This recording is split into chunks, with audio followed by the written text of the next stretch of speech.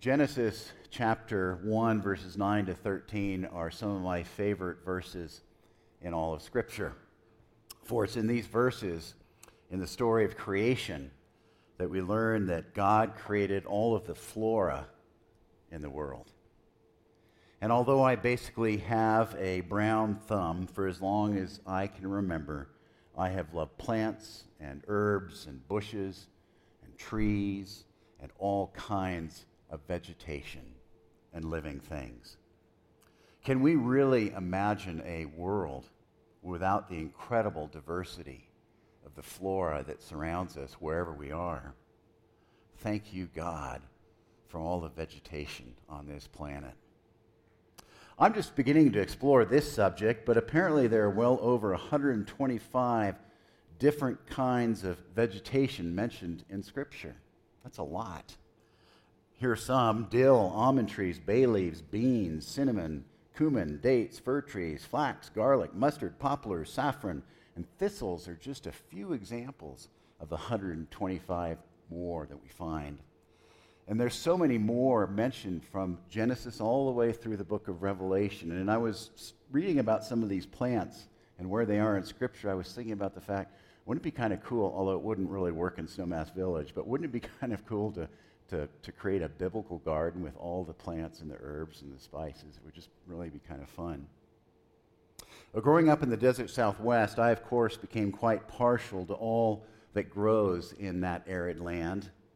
I'm entranced by the variety of cacti and so intrigued by how cacti have adapted to where they live and how they often thrive in the roughest of conditions.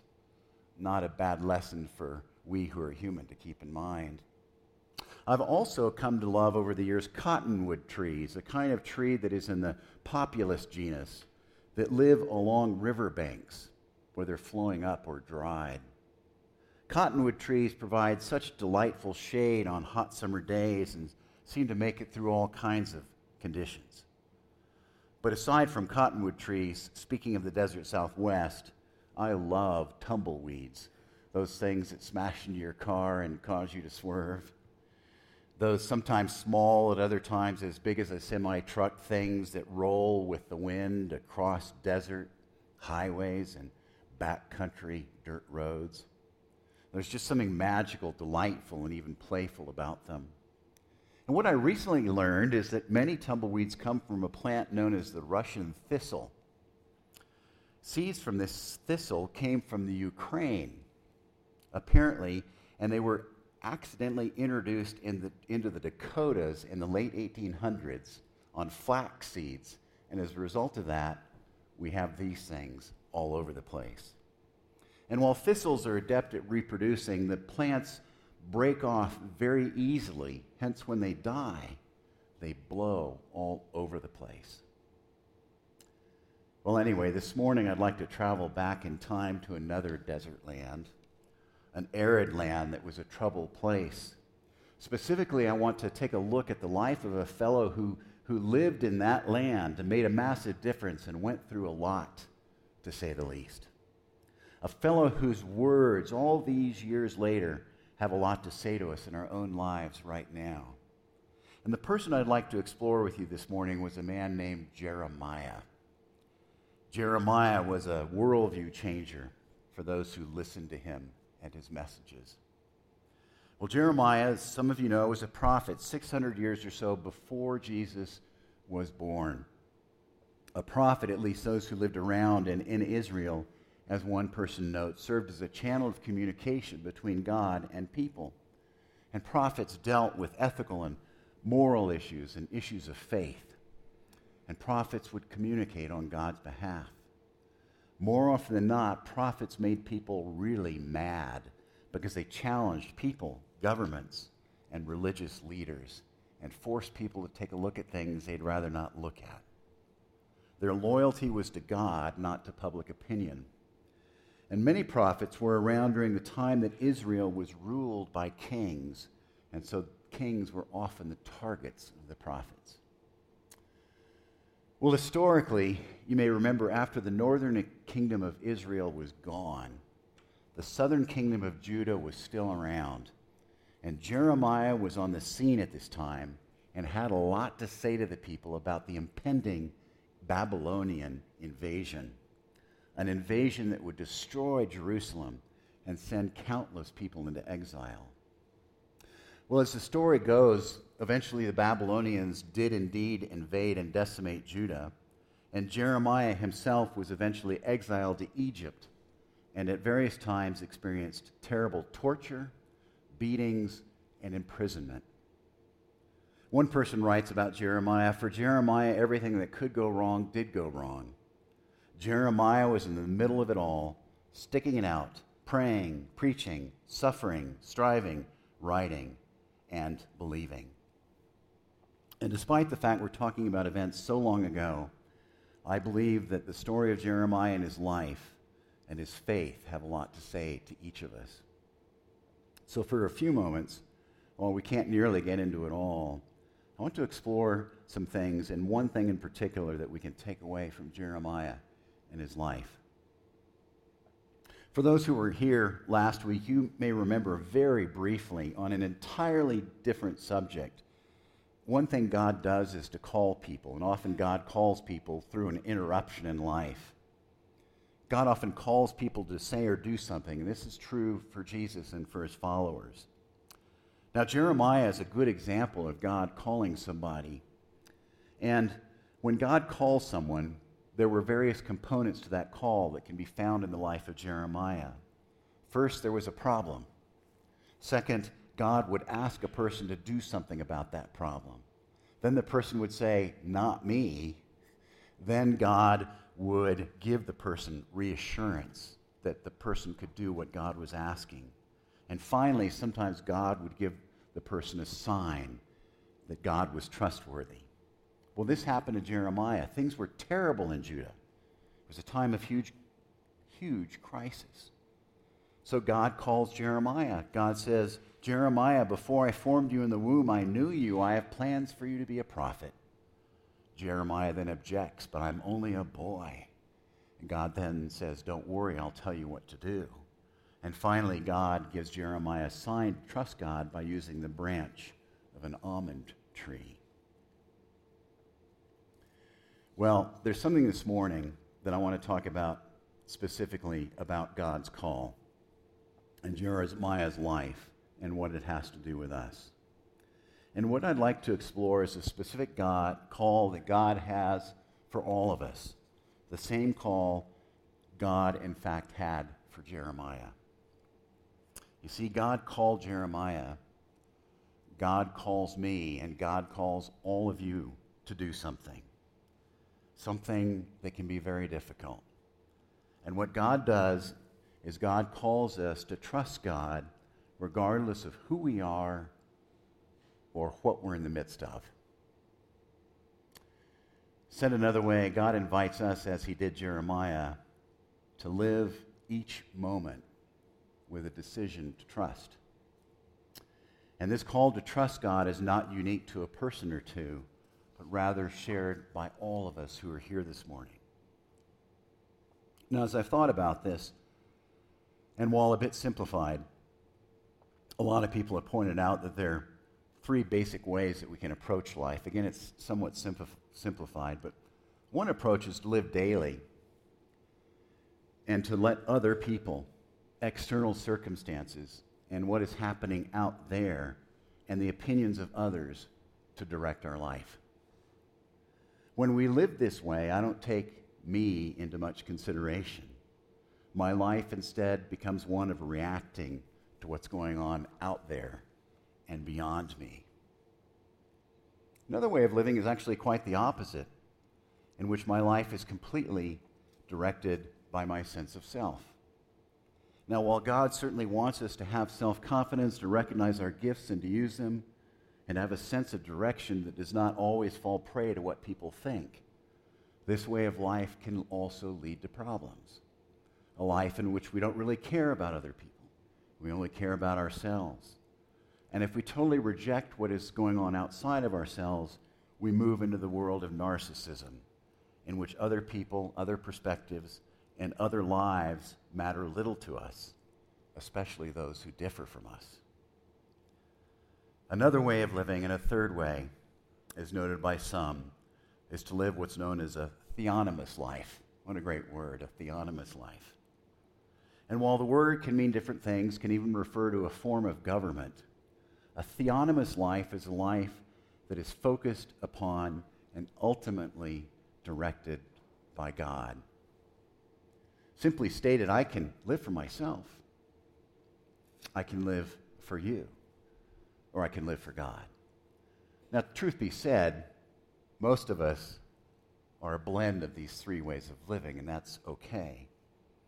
But Jeremiah specifically understood living for God. He lived for God, and as he lived for God, he learned to trust God first and foremost.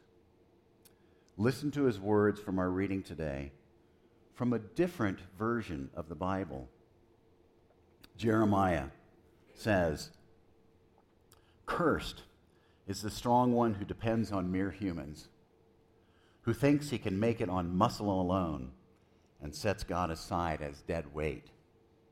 He's like a tumbleweed on the prairie, out of touch with the good earth.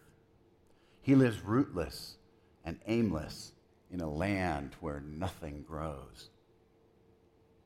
Conversely, Jeremiah said, "But blessed is the man who trusts God, the woman who sticks with God. They're like trees transplanted by water, putting down roots near rivers. Never a worry through the hottest of summers, never a dropping leaf, serene and calm through droughts, bearing fresh fruit every season."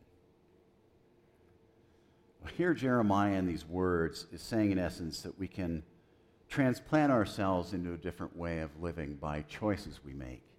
We can make a decision to trust God.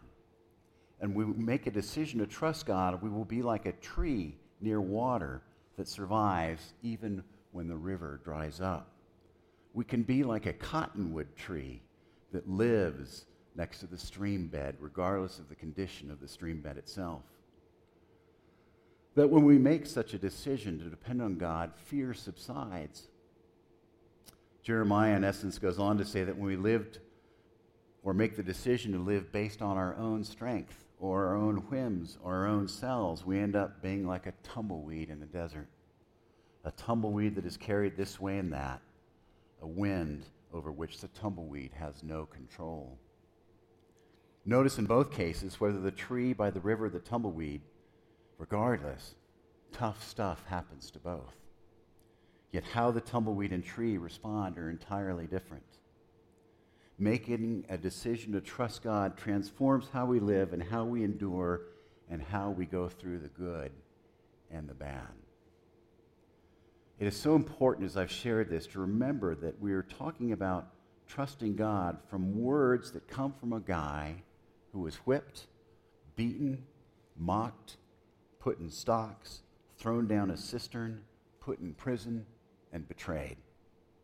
This is also coming from a man who was known as the weeping prophet because he spent his life so much in tears. This is from a fellow whose name alone, many scholars think that his name alone means the Lord throws. Indeed, Jeremiah was thrown into a hostile world. And yet it is the same Jeremiah that trusted God. It's also important to notice some things about Jeremiah's trust in God. His trust never involved denying that things can be really brutal.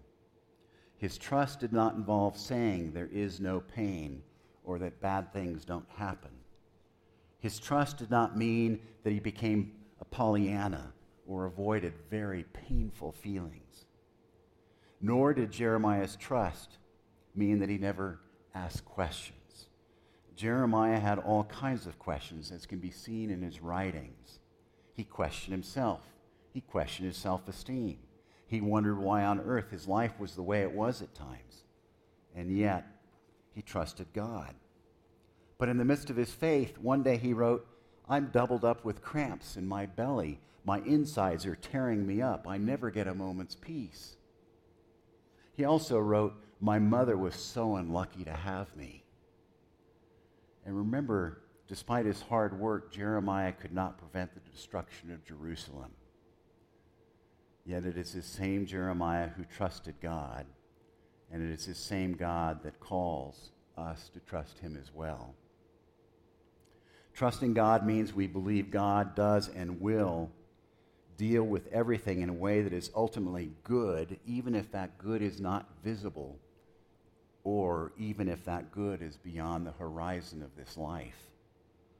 Trusting God means we know that God is love, and we allow such love to infuse us.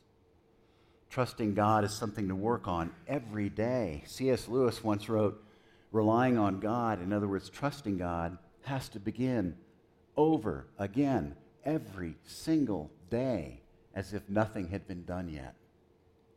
Trusting God means being patient and realizing that trust is rarely something that is constant, but waxes and wanes. Trusting God is about accepting that Jesus was raised from the dead and eternity is ahead for us. Trusting God means we focus on God more than worry. It means being open to surprises and twists and turns and life taking unexpected directions. Trust from God is also about holding nothing back from God. But now I need to add this. Trusting God at times, at least for me in my life journey, has been very, very difficult and challenging at times. You see, in my life, no way have I been immune from terrible things, tragedy, heartache, and pain. I have seen it all firsthand as a minister over all these years and experienced much of it myself. And I know that this is true for many, if not all of you, as well over the course of your life. But I realize that when I choose to trust God, my outlook changes, my inner sense of peace increases, and I'm more likely to let go of control over things that I have no control over, which happens to be most things. Easy to do? Absolutely not. Choosing to trust God can feel agonizing, yet it is what God calls us to do. But what happens when we're overwhelmed and trusting God feels totally out of reach? I don't have easy answers, but here's a thought that I've shared in different contexts and many times before. And to help us get to this thought, we need to turn to the words of C.S. Lewis. And here's what he wrote. This is all about faith and trust. C.S. Lewis wrote, in one sense, the road back to God is trying harder and harder. But in another sense, it's not trying that is ever going to bring us home. All of this leads up to the vital moment at which you turn to God and say, you must do this. I can't. God, you must do this. I can't. What a great mantra to remember when our faith wanes or we are in the thick of it. I believe that when our trust is waning or hard to find, it is then that God invites us to say something like, God, I want to trust you, but I just can't find it. God, this is going on and I'm not sure I can deal with it. Help me to trust you. God, you must. I can't. These words, God, you must, I can't, C.S. Lewis writes in another place, is where his life turned 180 degrees in a different direction. God, you must, I can't. This is not about giving in, it's about turning to God with all of our heart, mind, strength, and soul, and giving it all to God, which is what God seeks to begin with. And I love what Eugene Peterson wrote. He said, you're blessed when you're at the end of your rope. With less of you, there's more room for God. As I conclude this morning, I pray today that all of us will find God in the deepest place of who we are. That it is from that deep place of who we are that you and I, with God's help, will moment to moment make the decision, make the choice to trust God no matter what. to trust God who made everything that is, to trust God who is everywhere, to trust God who forgives, to trust God who raised Jesus from the dead. And finally, when we cannot trust or we're in the thick of it, let us turn to God and remember to say, God, I can't. You must. God, I can't. You must. It's when we're willing to do this, I believe, that we will discover deep, deep, deep roots. And as a result, we will learn to live more like a cottonwood tree down by the river than a tumbleweed that is continually blown this way and that. God, I can't. You must. And let us now take a few moments in silent prayer.